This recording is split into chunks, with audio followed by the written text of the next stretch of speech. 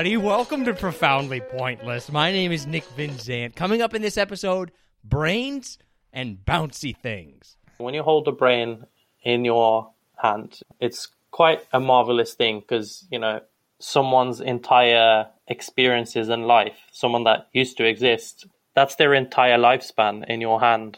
One of the things that I work with is called brain age gap.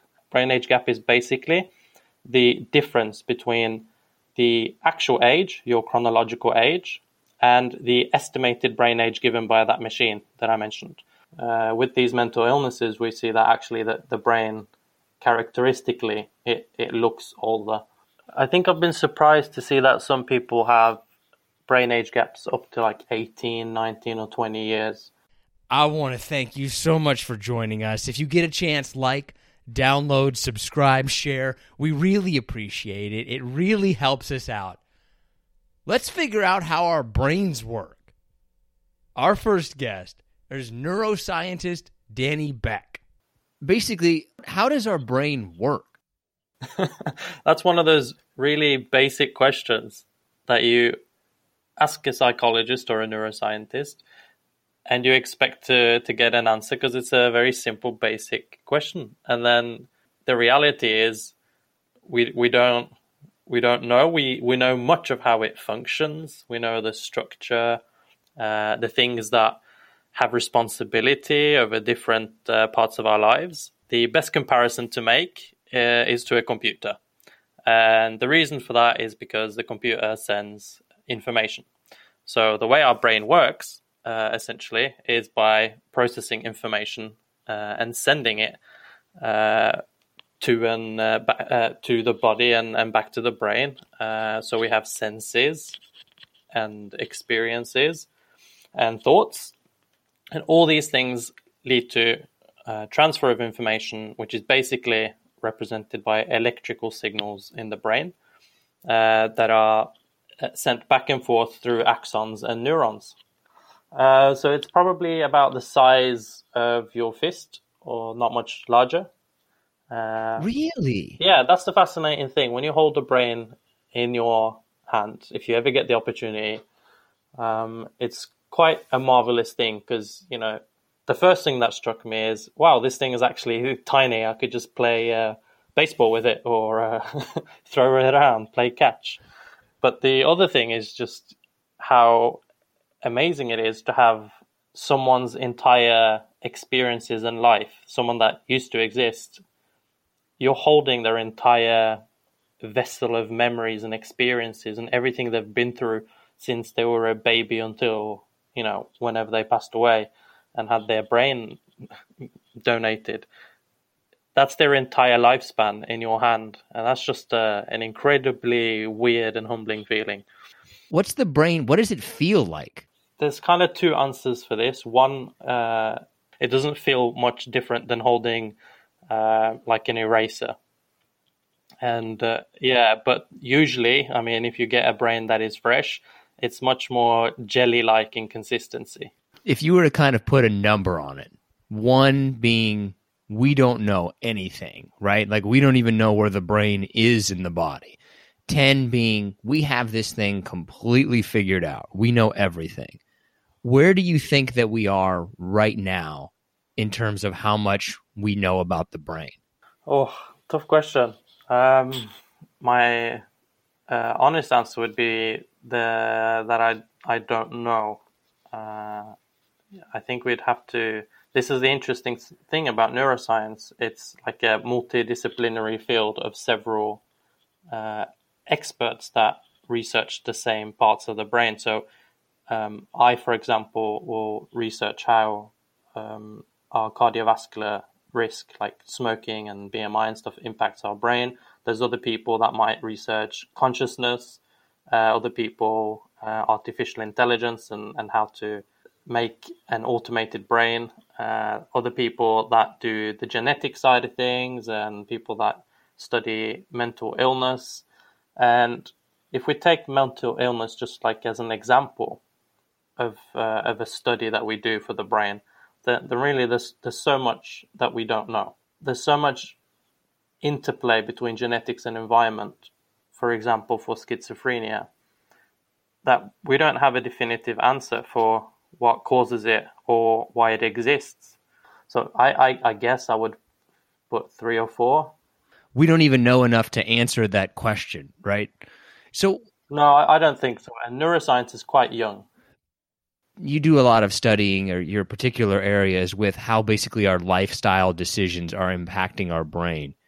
What lifestyle decisions are we making that have an impact on the way that our brain works?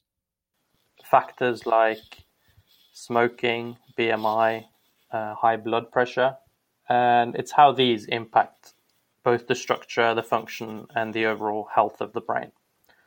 And what research has found so far is that there's a lot of documented lifestyle factors that affect the body, which we know of. We've heard about them growing up. We see ads, we see them in newspapers. People are very interested. It's very popular to hear about the impact of smoking on the lungs or the mouth, or drinking on the liver.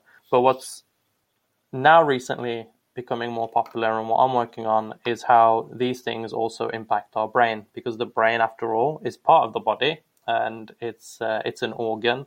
How have you so far discovered how smoking impacts the brain?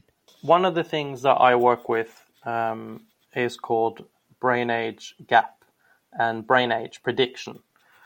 So what this basically is a proxy for looking at brain structure. So what it basically is we send photos of the brain through the MRI images to a machine learning algorithm, which sounds a bit complicated, but we can just say it's a machine. And this machine gets trained with images of thousands of brains that we give it from the MRI scanner. And we also give it the age tag of every individual that's got an MRI scan uploaded. So what we train this machine to do, or the model, is to know the ages of each of those brains and the characteristics of those photos. So essentially, it then is trained to be able to receive new photos without any age tag and to make a prediction on how old it thinks that brain is. So this is what I've been using for my PhD and my research. And what we found is that things like, was it smoking you mentioned? Smoking. Yeah, smoking. People that have smoking as a cardiovascular risk factor, that are active smokers, generally, at least in the last paper that I worked on, have a larger brain age gap than people that do not smoke. So I didn't explain brain age gap. Brain age gap is basically the difference between the actual age, your chronological age, and the estimated brain age given by that machine that I mentioned. So what people will have if they are smokers is an estimated brain age that is older than what they actually are chronologically, which means this machine, it can see your brain and it can see it's been affected by smoking to a degree that makes it look older. How much of a gap are you seeing, right? Are we talking about a 36-year-old who smokes, their brain looks like it's 36 years and 2 weeks, or are we seeing a significant? No, it's significant, but it's very difficult to pin it down to just smoking. So in the last the last thing I worked on, I looked at smoking, blood pressure. I looked at C-reactive protein, which is basically an inflammatory marker in the blood. And all these things were associated with higher brain age. And it can vary the amount. It's to a significant extent. So far in your research, what's the biggest gap that you've seen so far that jumps out at you? I think I've been surprised to see that some people have brain age gaps up to 18, 19 or 20 years. And that's quite surprising. So it makes me both shocked to wonder if that's a valid, true effect. Is this machine actually picking up on someone that has a deteriorated brain, or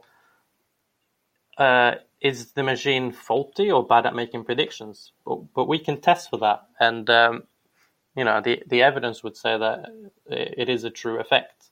There's also been research on individuals with mental illness, and one of the biggest groups, of course, for people that have older appearing brains is people that have Alzheimer's, dementia, and even schizophrenia and bipolar disorder. With these mental illnesses, we see that actually the brain, characteristically, it looks older, and these individuals have older appearing brains. It's so sad. Yeah. No, it definitely is sad. The whole point of doing this research is because many of these diseases like stroke, Alzheimer's, dementia, they're age related, right? Much like cancer. And the idea is that if we can find, or from my idea, at least for the stuff that I'm working on, is if we can find that these cardiovascular risk factors, these lifestyle factors, influence our brain, even if it's a small extent, they influence the age trajectory of our brain in the direction it's going, and we can do something about it, then that's positive. If I use the word choice loosely, these are things that we have a choice of controlling. I can quit smoking. I can quit over drinking. I'm not going to quit drinking completely. You can start physical exercise. That's one of the things that has a positive effect on brain age gap and the brain. The how about like fatty foods or red meat, that kind of stuff? Specifically red meat, I'm not sure, but fatty foods for sure. And sugar for sure will impact the brain. The brain, much like any other part, has got like a whole network of highways of arteries and veins running up to it, and this is basically the vascular system. And if you have a vascular system that is unhealthy, or that you clog up with fatty acids, oil, high glucose, for example, this is something we can measure in the blood as well, glucose levels, then it's going to impact the brain negatively. What have you, I know you're just kind of getting started in that, but what have you kind of discovered so far? BMI, body mass index, is not really the greatest marker of looking at health, metabolic health, or even brain health. Something called fat distribution and tissue, adiposity tissue, which are better ways of looking at the impact of some of these things on both the body and the brain health. Because body mass index, it gives you a number, but it doesn't really tell you much about lean mass or how the fat is distributed. Liver fat was one of the things that was associated with brain age gap, because I looked at that again. So it would appear that having a lot of fat around the liver is associated with having an older appearing brain. And there was another thing called muscle fat infiltration and weight to muscle ratio, which are basically just calculations of the amount of fat versus muscle you have around your thighs. I never really thought of it impacting my brain. I never thought like, hey, if I go out and eat these 10 McDonald's cheeseburgers, this might have an impact on my brain.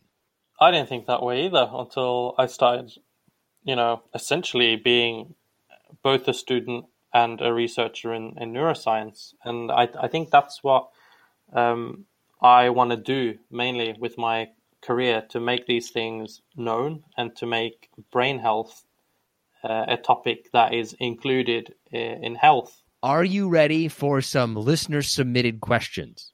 Sure. If I can answer, I'll try my best. Do we really only use 10% of our brain?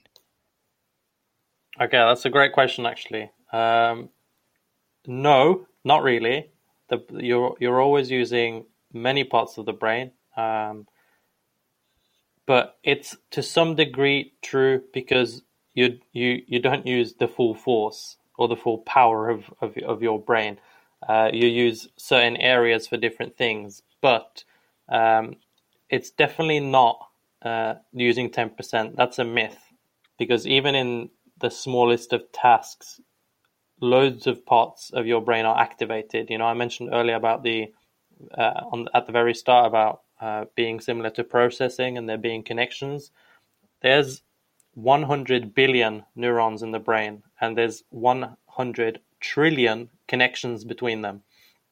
So when we do any task, some of these parts in the brain will light up based on the electrical activity or the parts of the brain that you're using. But there's a lot of other parts of the brain that are involved in different tasks. And if we, for example, take vision, and I think, again, another thing we have to fact check, but when you are using your visual system, that's about 20%, I think, of the brain being used. I can't for definite say that we can't unlock more of the power of the use of our brains, but it might not be as exciting as taking a drug like that movie Limitless, where you can suddenly do a whole host of things. Can you look at someone's brain and tell if they're smarter than someone else? No, you cannot. Where does someone's intelligence come from then, right? Like, why is one person, if you can't look at the brain and see if someone is smarter than someone else, why are some people smarter than other people?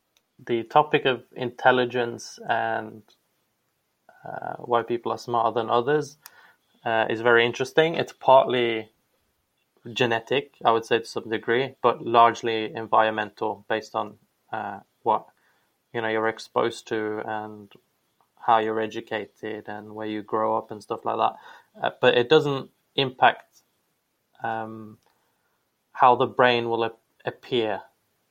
Do we kill our brain cells or not? Because I remember growing up that, like, the thing that was always told to me is one beer kills 10,000 brain cells and you're never getting them back. Like, do we kill off our brain cells? Do we get them back? They do die anyway. I don't know if there's a specific age, but a lot of them start dying from your 30s and onwards. I do think I was also told, if you get drunk, about 10,000 brain cells are going to disappear. I never really fact check that. I just believe it. That's same here. Never stopped me. But. So, yeah, no, exactly. I think that's why I didn't Google it, because I'm not going to find that out because I want to keep drinking. Answer, apart from the alcohol, is that brain cells do die. There's a field called neurogenesis, which studies the generation of neurons in the brain. And I think that's a thing that happens. We do generate new cells. Person's brain you would most like to study? I mean, a lot of people would just run to Albert Einstein, but I have a background in forensic psychology, and I'm very interested in crime. So I'm going to pick a serial killer. There's, by the way, for anyone listening, there's no way of seeing if there's differences in the brain of a serial killer or a person that's not. They might be wired differently in the brain, but the brain wouldn't appear differently if you slice it open and have a look. But I will still pick that as the answer, just in case, because I think that's more interesting than, the most intelligent people. Yeah, it's right. It'd be kind of, what? Because it seems like we're finding more and more, right? It used to just be that this person was just evil, or this person was just that, or this person was just this. And now we're finding out that, well, maybe their brain is actually different, and those differences in the brain is what really caused this. And I see that in mental illness a lot. Yeah, and an interplay between those things. If someone is born, there are things that are kind of determined or genetic for the brain. There's levels of neurochemicals that, make me and you different people. There's levels of empathy that we have and personality characteristics that some of them might be a bit more determined than others, and others might develop very early throughout our early, infancy and childhood, while some appear later on. And all of these things, they are brain characteristics, but they're also psychological characteristics there's things that will happen with our upbringing, especially impact of parents or social environment, history of crime in the family, and genetic illnesses that will all impact how we go on to view the world and what kind of good or evil we eventually do. But no, I don't think there's anyone that is innately good or innately evil. We just exist as people, and experiences, for the most part, shape us. Can I get smarter, or do I just use my brain more efficiently?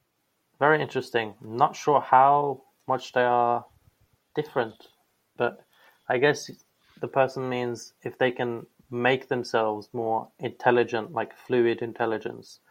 But again, that's very interwoven with the other one of using their brain more efficiently. We all essentially get more intelligent as we, grow up and get more educated. When we're young, we don't have the same capacities of thinking, of rational thought and using reason that we do when we are older. So we develop kind of a higher stage of brain development that makes us think more critically and rationally. But also there's things like just education, and the more knowledge you acquire, of course, the more intelligent you will be. But I don't think it changes the raw fluid capability of your brain as much as just gathers a lot of information. Kind of like you can get new tires, but you can't add horsepower to the engine. Yeah, pretty much. Is there an age where you notice significant decline in the brain function? One of the things I've researched is looking at kind of the trajectory of the aging brain. And, I mentioned axons at the very start, and neurons and nerve fibers. These are all things you can see or measure with the white matter part of the brain, because we have gray and white matter. And having had a look at this before, there's kind of a trajectory that we see throughout the lifespan of an individual where people have markers of the white matter in the brain, and they increase throughout young adulthood. And then when we get to around the 40 age mark, we've kind of peaked with how kind of optimal this brain structure is. And then after the 40s and the 50s, and especially once we get into the 60s, what we see is that this kind of integrity of the brain, it starts to drop, and more or less definitely connected to function. So I guess it does answer the question to some extent. But I think after the 60s, after the age of 65 is where we start to see more cognitive decline. If you had to pick one thing that we should be doing to preserve our brain health or improve it, what should we be doing? I would have to go with like a do's and don'ts list, where the do's are physical exercise and eating well within whatever means you can. And the don'ts would be smoking and avoiding junk food. Oh, one last thing, sleeping. Very important. So do we really need 8 hours? Can you tell, if you look and somebody's like, ooh, I can tell this person getting 8 hours, this person getting 7.5, and that's not cutting it? Not to those close margins, but the people that think it's healthy and good for the brain, or you'll be more efficient if you sleep 4 hours, like Margaret Thatcher was reported to do, and many others. That's not good. That's gonna shrink your brain. Sleep deprivation shrinks your brain, literally, and you're more prone to developing Alzheimer's and dementia if you have a lack of sleep. So between 7 and 8 hours is the recommended amount. I sleep around 7.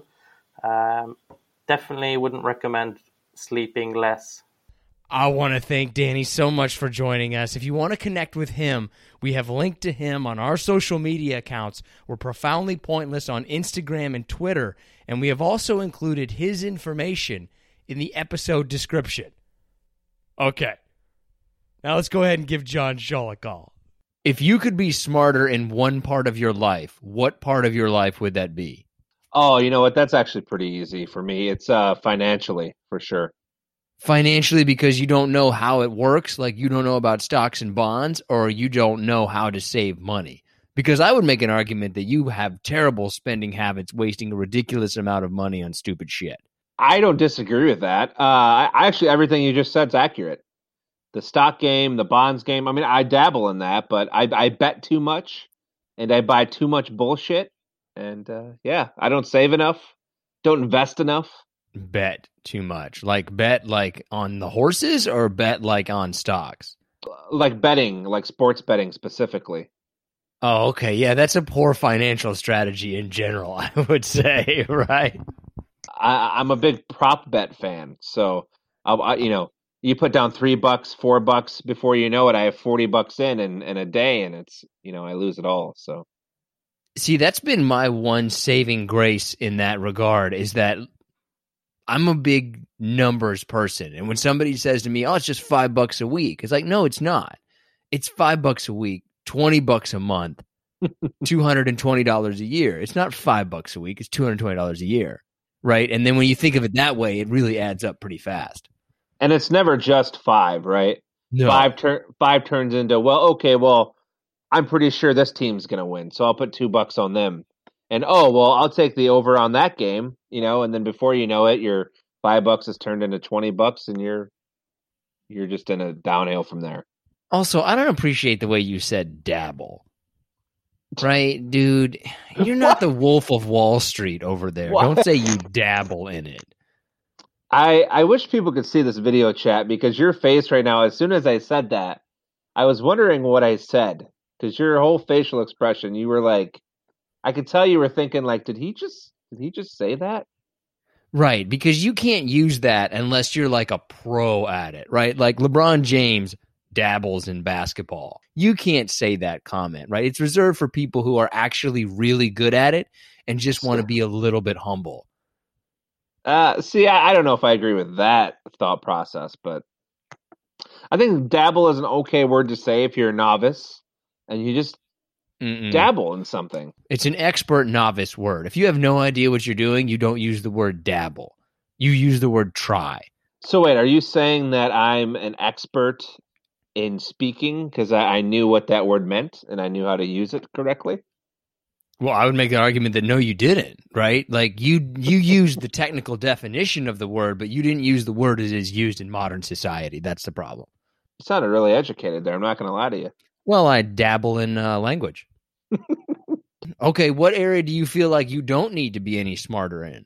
I think I'm relatively street smart.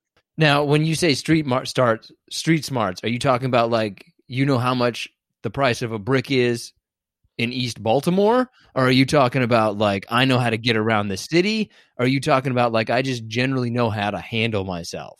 Like if you drop me off in the middle of Detroit, like I with no transportation and no money, I'm going to know how to get home. Walk? There, yeah. So does everybody else, dude. So does my 4-year-old son. Like he's going to start walking. But see, I don't agree with that. There's a lot of people that I've met that say they're from an area that wouldn't know how to get to another end of that area without a map. It is interesting how people who generally have a high IQ do not have very good street smarts. And people with lower IQs or average IQs tend to be like more real world smart, right? Like, no, I don't know who invaded Greece in the 5th century, but I do know how to change my tire and you don't. That's exactly what I was trying to get at. I mean, I really don't have, you hit it right on the head. I couldn't change my oil right now. 100% chance couldn't change my oil.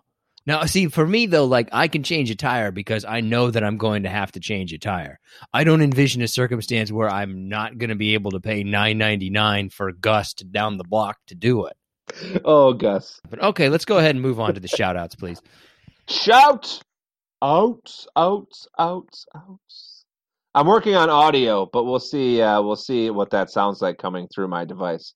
All right, we'll start on Twitter here. Give it up for Jessica Manor, Rob Z, Herman James, Cody, and I'm going to end on Pistol Pete for the Twitter shout outs. It's a good name. It's a great name. Instagram, Sarah, Pamela Pletz, Anna Lee, Dee Dee, and Clinton Forbes. Y'all get my shout outs, or our shout outs, I should say, for the week. So appreciate you all. All I'm going to say about that is you handled the name Anna Lee very well. Yeah, yep. So March 10th was Mario Day. Ooh. Being a Mario fan that you are, what is your favorite? I was going to ask the best. What is your favorite Mario game? New Super Mario Brothers. It's the thing. Okay, here's the problem, right? It was made for either the Wii U or the Wii or one of those two. It's not the most recent console. It's the console before that.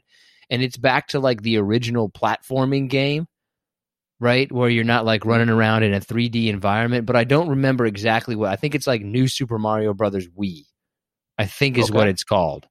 I've heard Odyssey is amazing.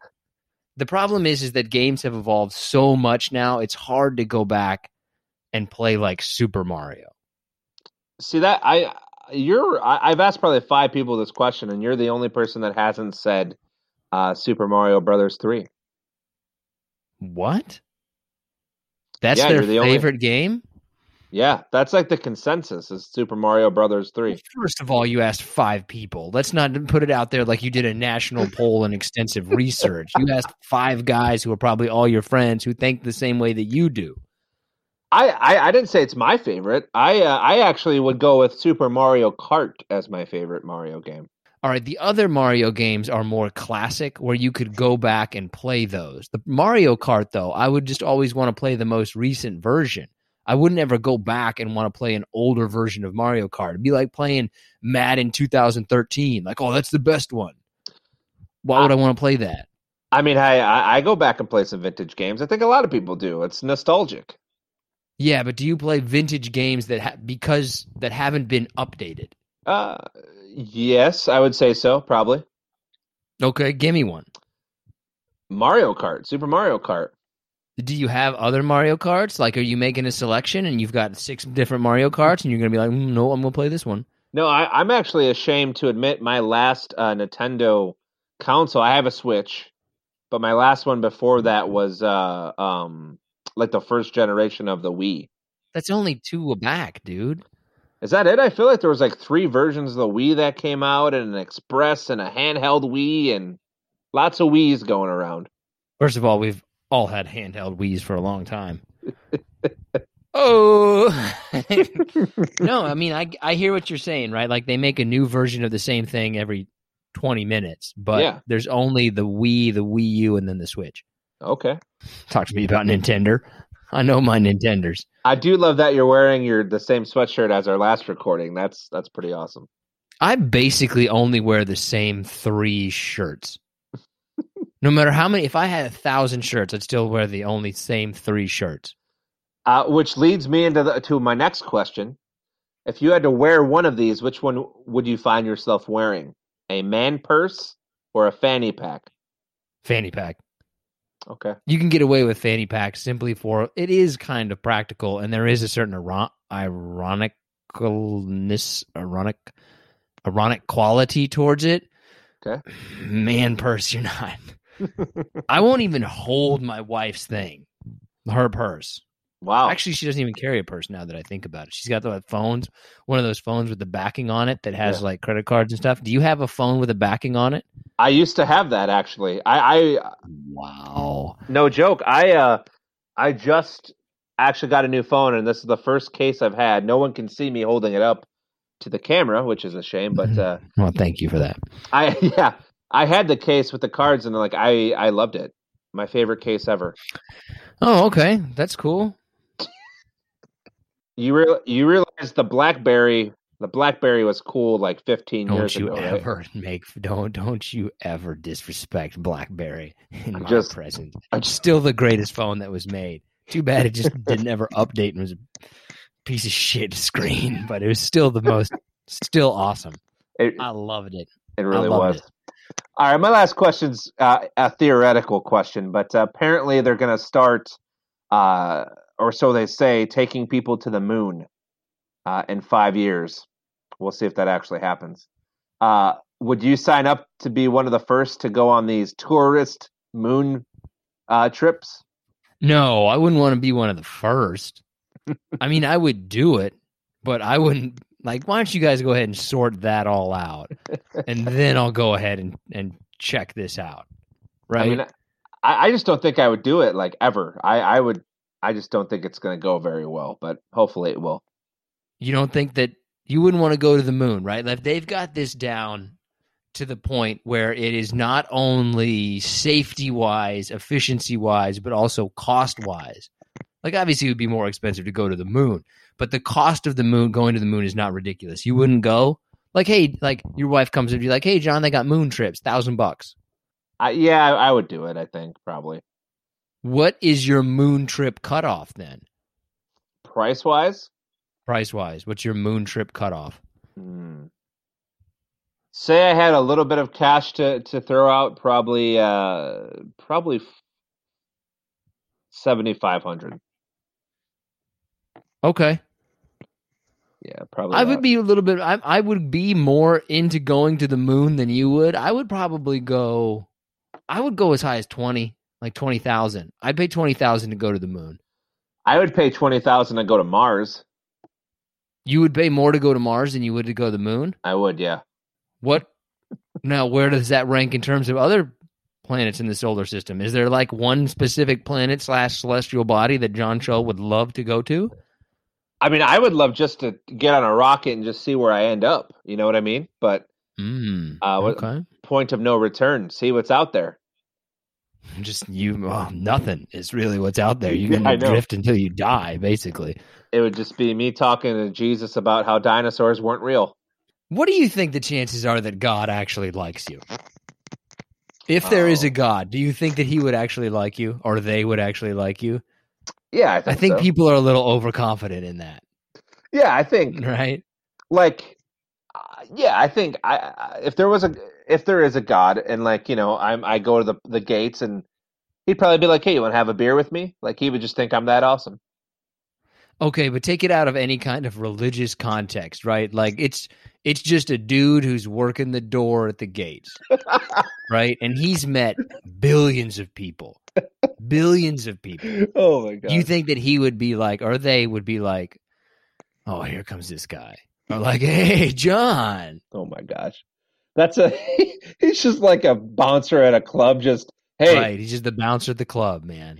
You're cool enough. Come on in.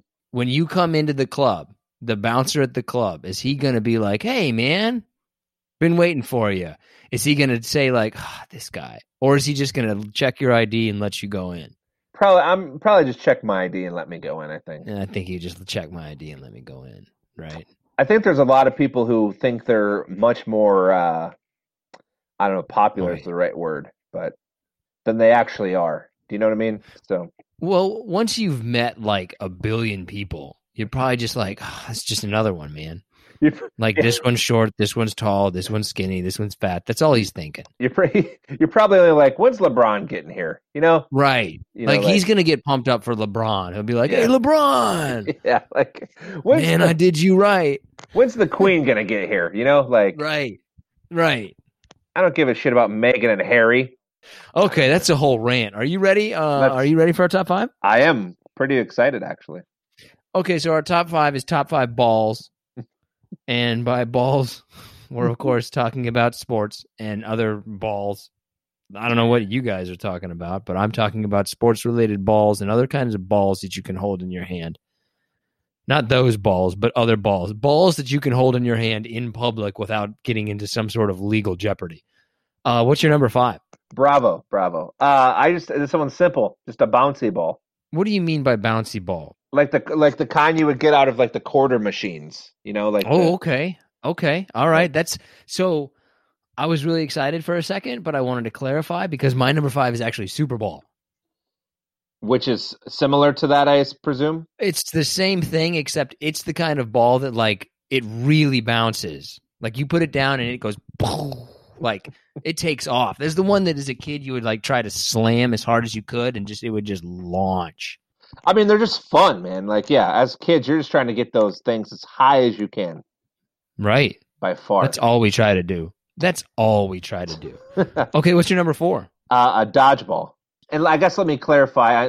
I'm not talking about the gigantic ones. I'm not talking about like the little hard rubber ones. Just something in the middle, that's easily squeezable.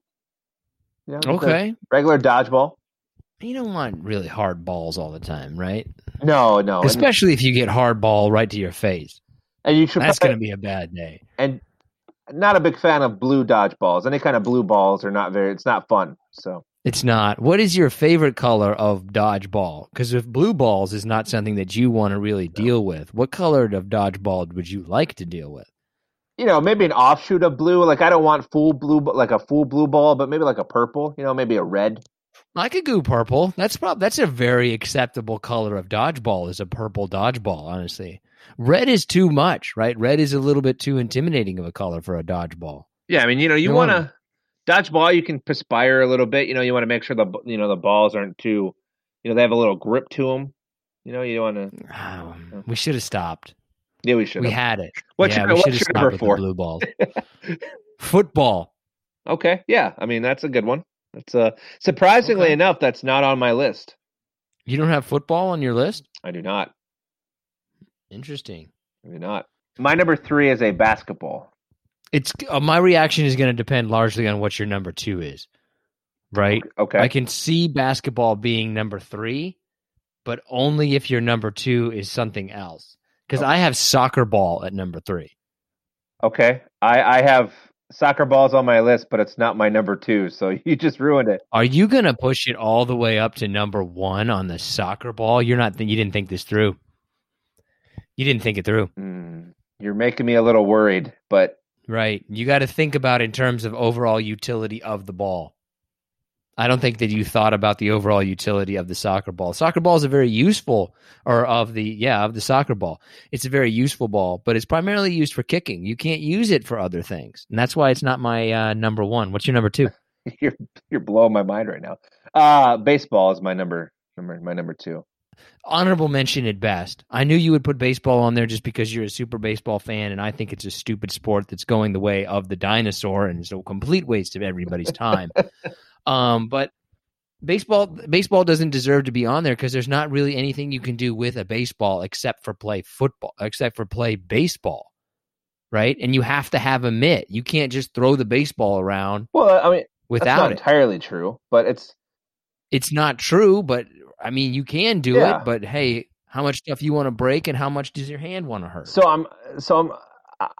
I'll get back to that in a second. I want to hear what your number 1 is because I went basketball, baseball, soccer ball because, and to me, those are iconic around the world. Like everybody, what all 3 of those things look like, and you probably, no matter where you are, probably come into contact with at least one of them in your life. So my number 2 is basketball. And then my number 1 is tennis ball. Okay, Think about it. Right? It should have been on my list. Now that I think about it. But think about the utility of it, right? Like you can take a tennis ball and that can be entertaining to a little kid. I have a 4-year-old and a 2-year-old. I can tell you that a tennis ball is something that they like to play with. They're cheap. You can generally get tennis balls for like $3 for $2.99 or $1.99 or something like that. And you can use it with the dog. That's what elevates tennis ball above every other ball is because it is not only fun for us, it is fun for the dog. And you can use them to put on the bottoms of like furniture. Yeah, the tennis. See, I got you right. I did not put that much thought into a tennis ball, obviously. Initially I had basketball as number 1. I didn't even have the tennis ball on there. And then I just happened before we recorded this, I saw a tennis ball that my dog was playing with, and I was like, it's a tennis ball. Tennis ball is the best ball. Yeah, I would. If I would go back, I would probably put it on my list. I would think. What's in your honorable mention? Did I convince you on tennis Yeah, ball? you convinced me. That was a good get. That was. That's a good one. Let's see. So I have a wiffle ball. Good one. I had a softball. I'm trying to think. I had one more. A ping pong ball. Ping pong ball is pretty handy, right? Yeah. Like ping pong ball in terms of a certain age group. That might be number one in a certain like college age group. So you can play ping pong and you can play beer pong with it. So that's probably the most utilized ball of a certain age group. That also could be like a dark horse. That might have been on the list as well. I don't really know. And then I also have a bowling ball and then a football. So golf ball could be up there. Really, the utility of a lot of things depends on the age group, right? Because it kind of goes in terms of what you're actually probably using the most. Probably goes from, let's go 18 plus. Probably goes ping pong ball, tennis ball, golf ball. Yeah, that's a good. You're just nailing it, man. You know your balls. I know my balls. I have felt many a ball in my life. And I've really studied them, right? Like, I'm not just going to feel the ball. I'm going to really get down there, get it right in front of my face, and give it a good look, And sometimes you got to know a little bit about what it's going to taste like, right? The best way to get a good texture of what the ball is going to be like, just put your tongue on there a little bit.